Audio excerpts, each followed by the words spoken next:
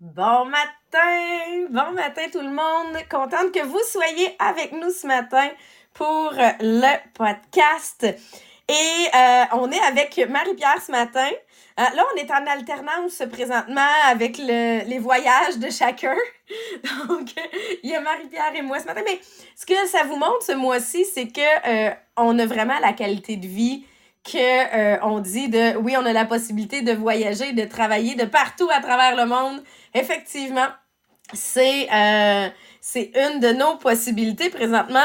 Et là, si vous êtes nouveau avec nous, les mercredis, on est dans le livre Jack Canfield, donc le succès selon Jack, qui est pour moi une bible qui a transformé ma business il y a de ça quelques années. Quand j'ai commencé à lire, parce que j'ai jamais passé au travers, Maria non plus, fait qu'on a décidé qu'on allait passer au travers avec le podcast. Donc, je vous suggère fortement d'aller vous le procurer parce qu'on travaille dessus pour la prochaine année.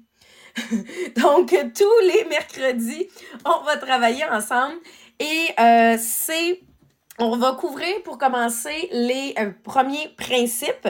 Donc, on a, je crois, à peu près 25 principes. Donc, déjà, la moitié de l'année, simplement sur les principes. Puis après ça, on a l'application de ces principes-là.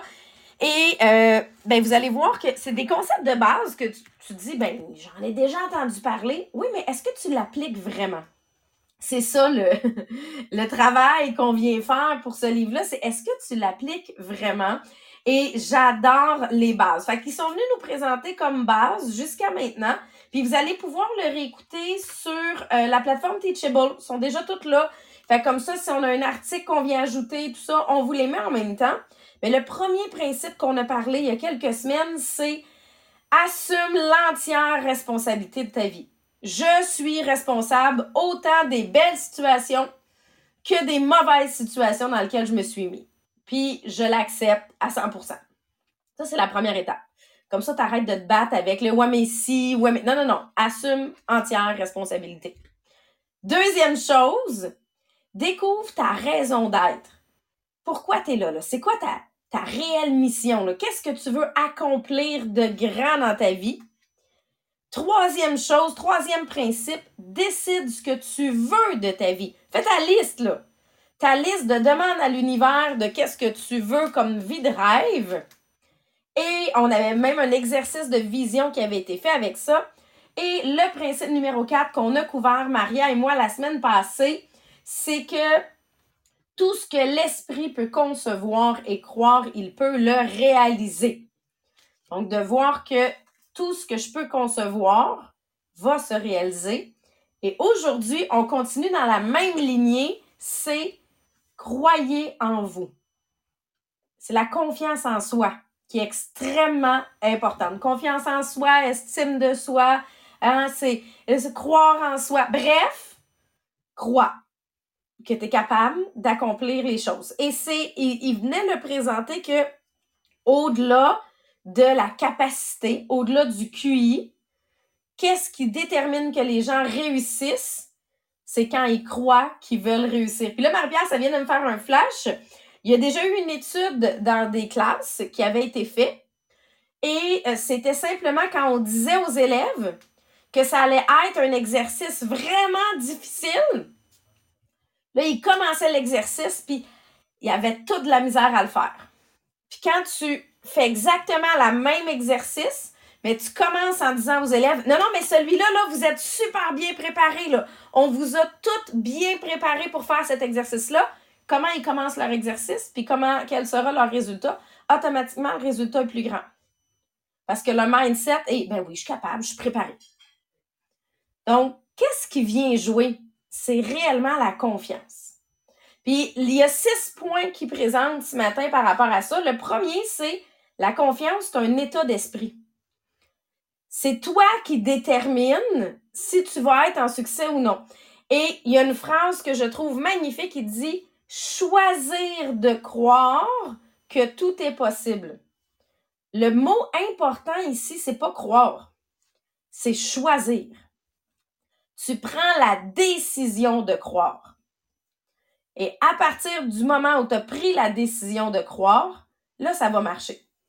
Moi, j'ai pris la décision de croire que j'étais une mauvaise vendeuse pendant 9 ans. Parce que ça fonctionne des deux côtés. Pendant 9 ans, j'étais pas une bonne vendeuse. Mais j'avais choisi de croire que ma business allait marcher, par exemple. Donc, quand j'ai lâché l'enseignement, mon équipe était encore tout petite. Les résultats étaient là, mais pas extraordinaires, là. Mais j'avais dit à mon chum, non, mais il y en a qui font 100 000 par année, là. Je le sais que moi aussi, je vais arriver là. Et moi, j'avais la conviction profonde que j'arriverais à mon 100 000 par année. Je l'ai fait en 4 ans, mon 100 000. Parce que je savais que j'allais le faire. Quand ma business a planté puis que je faisais plus du 100 000 par année, là, j'ai dit non, je le sais, je crois, là. Assurément, je sais qu'on va changer ça. Je vais y arriver. Puis mon chum, la première fois, il m'avait dit, t'es sûr que tu veux lâcher l'enseignement? Mais c'est lui quand même qui m'avait encouragé. Quand je faisais plus mon 100 000 par année puis je faisais 60 000 par année dans une business, à moins les dépenses de la business calculées, il reste plus grand-chose comme revenu familial, là, une fois que tu as mis toutes tes dépenses de business en premier, là. Ben, là, il m'avait dit, t'es sûr, tu veux pas retourner faire la suppléance? Tu sais, t'appelles à l'école, demain matin, t'as de la place, là. Puis je disais, non, je le sais, je crois. Je le sais que je suis capable de remonter cette business-là, donne-moi 1 an. Puis on est ici aujourd'hui. Fait que c'est vraiment là, à quel point on y croit, à quel point j'ai cru en mes Mustangs, à quel point ça, c'est une décision. Puis il faut enlever le doute. Parce que le doute, il arrive où? Tu sais, un enfant, là, tout de suite, ça croit que c'est capable de faire. C'est des super-héros. Je suis capable. Hein, ils ont la phase, non, mais je suis capable. Moi, ma fille est super bonne dans le je suis capable. Et malheureusement, c'est souvent nous autres qui amènent le doute. Ah ouais, t'es sûr? Je suis pas sûre que c'est une bonne idée. C'est qui vient de créer le doute? C'est nous autres. Fait qu'on a probablement été élevés dans ce même doute-là qu'on va créer. Fait que tu sais, j'essaie de penser toujours à arrête d'y mettre le doute. Mais ça se fait de façon machinale, on veut les protéger. Mais en réalité, le doute, c'est souvent l'adulte qui va l'amener. Fait que là, on traîne ce doute-là. Puis, c'est là qu'arrive, puis c'est le deuxième point, ouais, mais je peux pas. Je suis pas capable. J'aurais vraiment aimé le faire, là, mais je suis pas capable de faire ça. Ça, c'est tes limites. Et il y en a plein, là. Là, ce matin, je vais vous demander la liste. Écrire, là, dans les commentaires, là, c'est quoi ta liste de je suis pas capable ou je peux pas? Moi, ça a été pendant 9 ans, je suis pas une bonne vendeuse. 9 ans. J'arrêtais pas de le répéter, je donnais des formations. Puis je disais, non, mais moi, j'ai trouvé ma façon de fonctionner. Je suis une super bonne recruteuse, mais je suis pas une bonne vendeuse. Quand est-ce que je pouvais devenir une bonne vendeuse quand j'arrête pas de répéter que je suis pas une bonne vendeuse? Jusqu'au jour où j'ai décidé que j'allais apprendre. Je vais apprendre à vendre comme toutes les autres ont appris. Fait que je suis passée de je vends 1500, 2000 par mois à je vends 10, 11 000 par mois. Tout simplement, j'ai rien de différent, là. Je suis la même personne. Tout simplement, j'ai arrêté de me mettre la barrière de je suis pas une bonne vendeuse. Mais je suis certaine que vous en avez des barrières comme ça, là. Tu sais, je suis pas un bon leader. Hein? Puis là, comment tu veux être un bon leader si tu fais juste te répéter je suis pas un bon leader? Le cerveau, il est mêlé, là. Il comprend plus, là. Tu sais, donc, c'est d'arrêter Puis, il y a un exercice, je trouve ça vraiment drôle, parce que le livre avant, on était dans un livre de Tony Robbins, et lui réfère à Tony Robbins. Fait qu'on est vraiment liés. Hein, on réfère à Think and Grow Rich, on réfère à Tony Robbins, tous des livres qu'on a couverts. Et ils viennent dire, là, faites la liste, là, de « je suis pas capable »,« je peux pas ». Et brûlez cette liste-là. Décidez aujourd'hui, là, que c'est fini, là. Hein? C'est vraiment de dire regarde, j'aime ça, je suis pas capable de voicer, de faire des messages à des gens pour les abonnés. Je me pratique à en faire. Et je sais, Marie-Pierre, toi aussi, on en a toutes des « je suis pas capable » ou « je peux pas ». Là. C'est lequel que tu as enlevé avec les années? Là? Ah, moi, au départ, c'était vraiment, je peux pas parler devant des gens. J'étais tellement gênée, donc, puis c'était comme reconnu aussi dans la famille de, mais Marie-Pierre, elle peut pas parler devant des gens, elle est bien trop gênée. Fait que c'était conditionné, je pouvais pas parler devant des gens. Tu sais, moi, c'était les micros. Puis c'est drôle parce que même des élèves de l'époque qui me voient aujourd'hui parler dans un micro, il y a un élève qui m'a déjà écrit, une ancienne élève, en disant « Je comprends pas. » À l'époque, moi, je lisais jamais à voix haute. Tu sais, je suis dyslexique, ça c'est une chose que, justement, j'ose jamais lire à voix haute d'un coup que je ferais une erreur.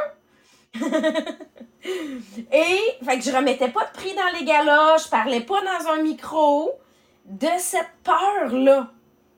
Puis aujourd'hui, je fais des podcasts. J'ai 2 micros ici de branchés à matin.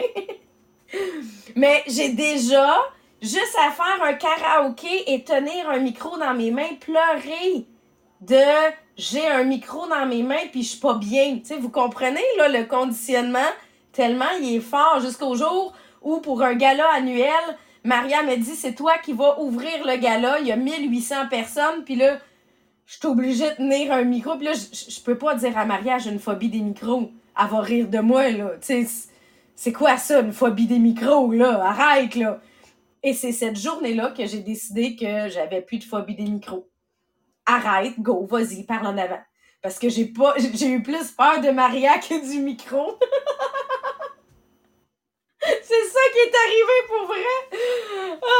J'avais plus peur de dire non que de prendre le micro. Fait que finalement, j'ai enlevé la phobie des micros. J'ai dit juste après, une fois que je l'avais fait. Puis le pire, c'est que j'ai pas été super bonne. Là. Ils ont compris qu'ils pouvaient pas me mettre pour exciter une salle en début de soirée, mais c'est pas grave. Non, mais tu sais, il y en a que c'est leur force.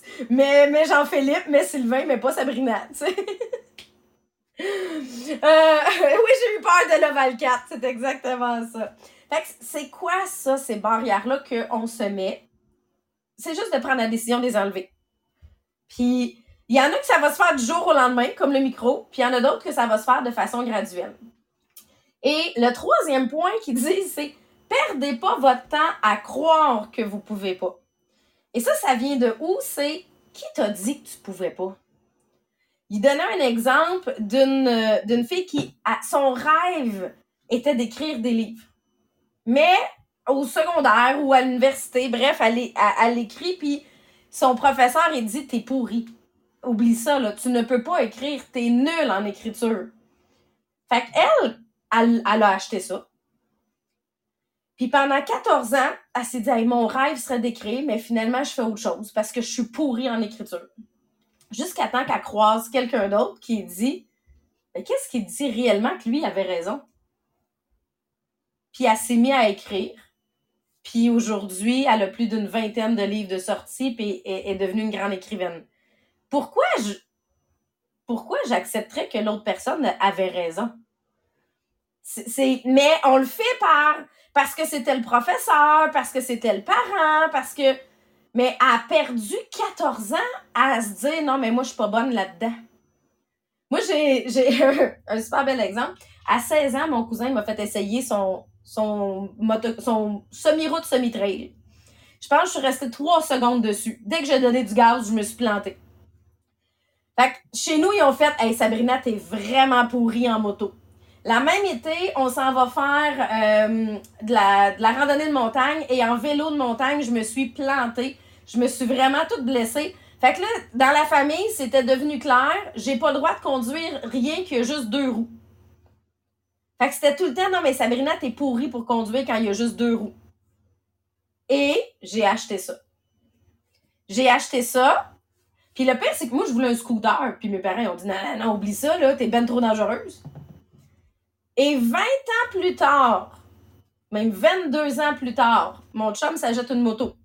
Mon chum va passer son permis de moto. Ma soeur va passer son permis de moto. Mon beau-frère va passer le permis de moto. Ah non, moi, je peux pas, je suis ben trop dangereuse sur une moto. Puis là, mon chum, il dit, on va te faire essayer de conduire, voir si t'es meilleur qu'il y a 20 ans. Voir si c'est vrai que t'es si dangereuse que ça. Puis dans les faits, je l'étais pas, là. C'est juste que j'ai conduit une moto sur le gazon, là, puis je m'étais plantée à l'époque, là. Mais aujourd'hui, je conduis une motosport. Mais ça a été tellement ancré dans ma famille que la première ride de moto que j'ai faite avec mes parents, mon père il m'a dit « T'es sûr, t'es correct, là? Hey, je viens de passer mon permis, là. T'es plus dangereux que moi si ta moto que t'as pas passé de permis, toi, depuis 40 ans, là. » Tu sais, c'est... Mais c'était tellement ancré, mais à l'époque, je l'ai cru. L'année passée, j'ai décidé que j'y croyais plus, puis que j'allais m'essayer, puis si j'étais pas bonne, ben je suivais des cours, puis il allait me le montrer.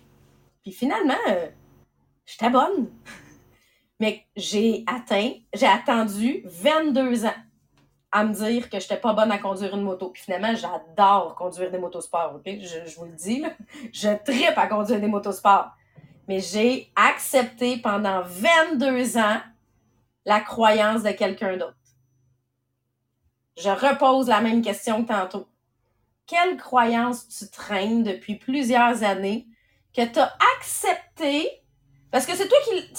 Ça, je dis que j'aime ça dire, tu l'as acheté, là, tu l'as gardé, là, cette croyance-là. Tu as accepté cette croyance-là. Je suis responsable. Mais laquelle tu traînes que finalement tu te dis, ben, je pourrais peut-être essayer, voir d'un coup que je suis pas si mauvaise que ça. Et dans les films, même si t'es mauvais, là, si t'aimes ça le faire, c'est pas grave. Tu sais, mettons que t'as toujours rêvé de faire de la peinture, là.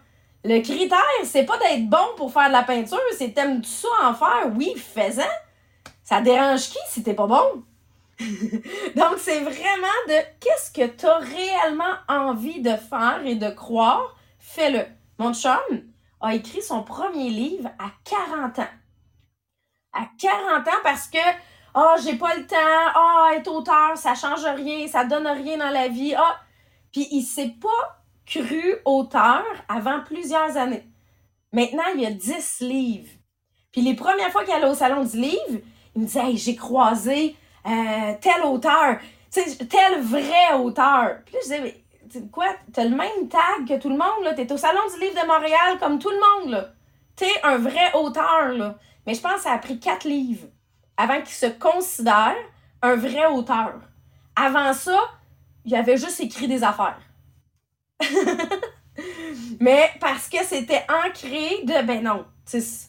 Puis c'était ancré de, ah non, mais auteur, on fait pas de revenus avec ça. Il a été longtemps à se dire, non, mais auteur, on fait pas de revenus avec ça. Aujourd'hui, cette année, je peux vous dire que mon chum va faire un vrai revenu à titre d'auteur. Parce qu'après 10 ans qu'il écrit, il a décidé que c'était pas vrai, que auteur, on faisait pas de revenus avec ça. Il y en a qui le font, il a décidé qu'il ferait partie de ces personnes-là. Fait qu'encore une fois, c'est juste la croyance. C'est le même gars, là. Il vendait 5 à 10 livres dans un salon. Là, il en a vendu plus de 200 en fin de semaine. Même gars. Il a juste changé sa croyance. Et là, il y a d'autres croyances, Marie-Pierre, qui sont vraiment liées, que je trouve le fun aussi. Parce que je trouvais que c'était vraiment lié à Marie-Pierre, parce que je me souviens quand elle est arrivée. Tu sais, quand elle était toute petite, toute jeune, 22 ans. Nous autres, puis c'est sûr qu'elle l'a entendu, là, ces limites-là. C'est clair.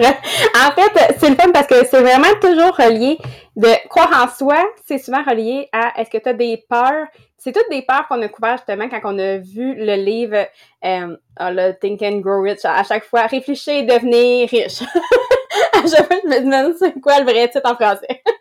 Donc, les prochaines peurs, en fait, c'est tout relié avec l'âge puis la peur de la critique, dans le fond. Parce que la peur de l'âge, il y a les deux sens. Donc, comme Sabrina le dit, quand je suis arrivée et que j'étais vraiment jeune, ben, oh my god, t'es bien trop jeune pour réussir. Mais t'as aussi l'autre côté de je suis bien trop vieux pour réussir. Donc, est-ce que vous êtes déjà demandé si t'étais trop vieux pour réussir ou pour réaliser tes rêves? Donc là, ce matin, je préparais le podcast. Donc, je fais une couple de recherches, évidemment, pour vous autres. Essayer de voir un peu qu'est-ce qui nous amène à penser qu'on est trop vieux pour réussir. Qu'est-ce qu'on peut changer, en fait, pour changer ce mindset-là. Puis, je suis tombée sur un espèce de forum de questions par rapport à l'âge pour réussir. Et là, quelqu'un qui posait la question, j'ai 32 ans, est-ce que je suis trop vieux pour réussir? Mais c'est vrai parce que là, j'ai 32 ans cette année. Et quand j'ai passé le 30 ans, je me disais, bon, ça y est, je suis rendue trop vieille. Ça y est. Puis pourtant, finalement, tout le monde te dit, ben non, t'es encore super jeune pour pouvoir réussir. Mais dans le fond, peu importe ton âge, c'est qu'il n'y a pas d'âge pour réussir, là. Quand que si tu t'es déjà dit, est-ce que je suis trop vieux pour faire telle chose ou telle chose, ben il n'y a pas de limite, il n'y a pas une date limite sur le succès, il n'y a pas une date limite pour réussir quelque chose. Donc, faut jamais abandonner ses rêves. Il est jamais trop tard pour réussir dans la vie. T'es jamais trop vieux, t'es jamais trop vieille. Donc, beaucoup de personnes, en fait, les plus prospères du monde, ont même pas commencé à travailler sur leur rêve avant qu'ils aient 50 ans ou même 60 ans. Donc, le succès se construit souvent, lentement et sur une longue période de temps. Donc, il nous donne l'exemple. Si tu décides de planter du maïs, il va être mature dans 180 jours. Si tu plantes du bambou, il va être mature dans 5 ans. Si tu plantes des noyers, ils vont être matures dans 40 ans. Donc, la recommandation, faire les 3 à chaque étape de la vie. Donc, de planter quelque chose qui va te donner du rendement dans 6 mois, dans 5 ans et dans 40 ans. Parce que oui, ça se peut que ça prenne 40 ans, mais ça se peut aussi que ça prenne 5 ans ou 6 mois, tout dépendamment c'est quoi. Donc, il est jamais trop tard pour réussir. Puis à l'inverse, t'es jamais trop jeune aussi pour réussir. Parce qu'on a tous déjà entendu la phrase de « t'es bien trop jeune pour faire telle chose ». C'est sûr et certain. On a tous eu ces exemples-là. Quand t'es un enfant, peut-être. Mais après un certain âge, c'est plus vrai. Donc, c'est normal, en fait, d'entendre quand même ça parce que c'est comme un état d'esprit que la plupart des gens vont avoir puis vont porter sur eux-mêmes puis ils veulent pas nécessairement l'admettre, mais l'âge est souvent considéré comme un obstacle majeur quand on parle de réaliser quelque chose de grand, de réussir dans la vie. Les gens, ils pensent que pour réussir, il faut avoir beaucoup d'expérience. Donc, c'est souvent la raison pourquoi ils disent « t'es trop jeune pour faire telle chose ». Ils disent que ça prend beaucoup d'expérience pour réussir.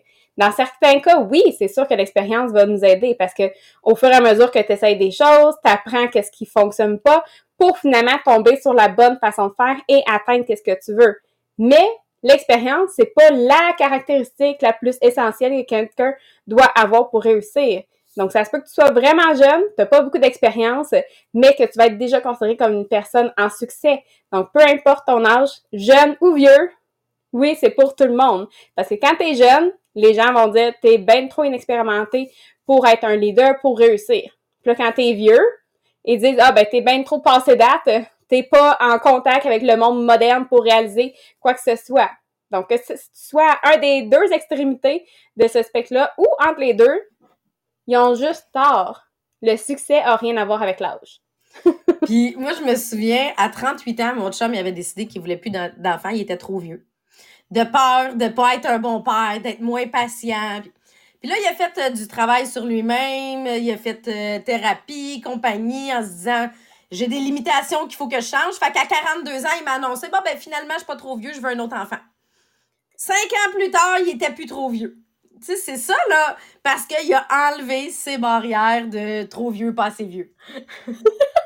C'est ça. Donc, vraiment, peu importe, il n'y a pas de barrière. Parce que, en fait, l'âge, c'est jamais un obstacle à notre capacité d'atteindre quelque chose, en autant que toi, tu te le permets d'atteindre quelque chose de grand. Donc, de tous les âges, les gens vont obtenir un succès extraordinaire, puis juste de réussir en simplicité, là. Donc, il nous donne plusieurs exemples. Juste à 2 ans, il y a une patineuse de vitesse, Bonnie Blair, qui a commencé à patiner. Elle avait 2 ans pour, après ça, remporter plusieurs médailles d'or olympiques.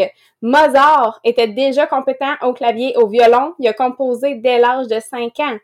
Ensuite, Elvis a été une superstar à l'âge de 19 ans. À 24 ans, on a Ted Turner qui a repris l'entreprise de publicité d'affichage, en fait, de son père et qui est devenu finalement le réseau d'information CNN. Ensuite, on a le colonel Sanders, donc à 74 ans, quand il a finalement réussi avec la franchise de c'est quoi en français? PFK, c'est ça, hein?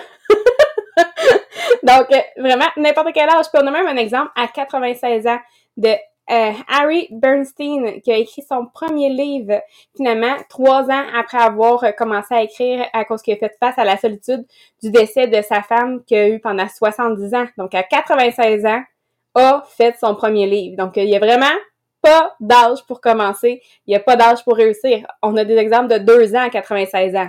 Clairement, il n'y a pas d'âge.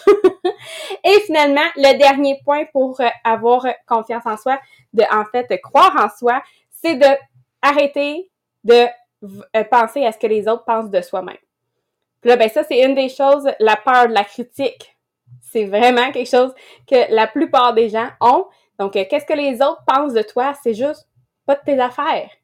Donc, si c'était le fait que les autres vont croire en nous et en notre rêve qui était une exigence pour le succès, la plupart des gens accompliraient jamais rien. Donc, il faut se baser sur nos décisions, sur qu'est-ce que nous, on veut faire avec nos objectifs, nos désirs, et non les objectifs et les opinions de nos parents, nos amis, conjoints, enfants, collègues. Donc, on arrête de s'inquiéter de ce que les autres pensent et on va suivre qu'est-ce que nous, on veut faire. Parce que on a la règle du docteur Daniel Amen qu'on aime beaucoup, qui est la règle du 18-40-60.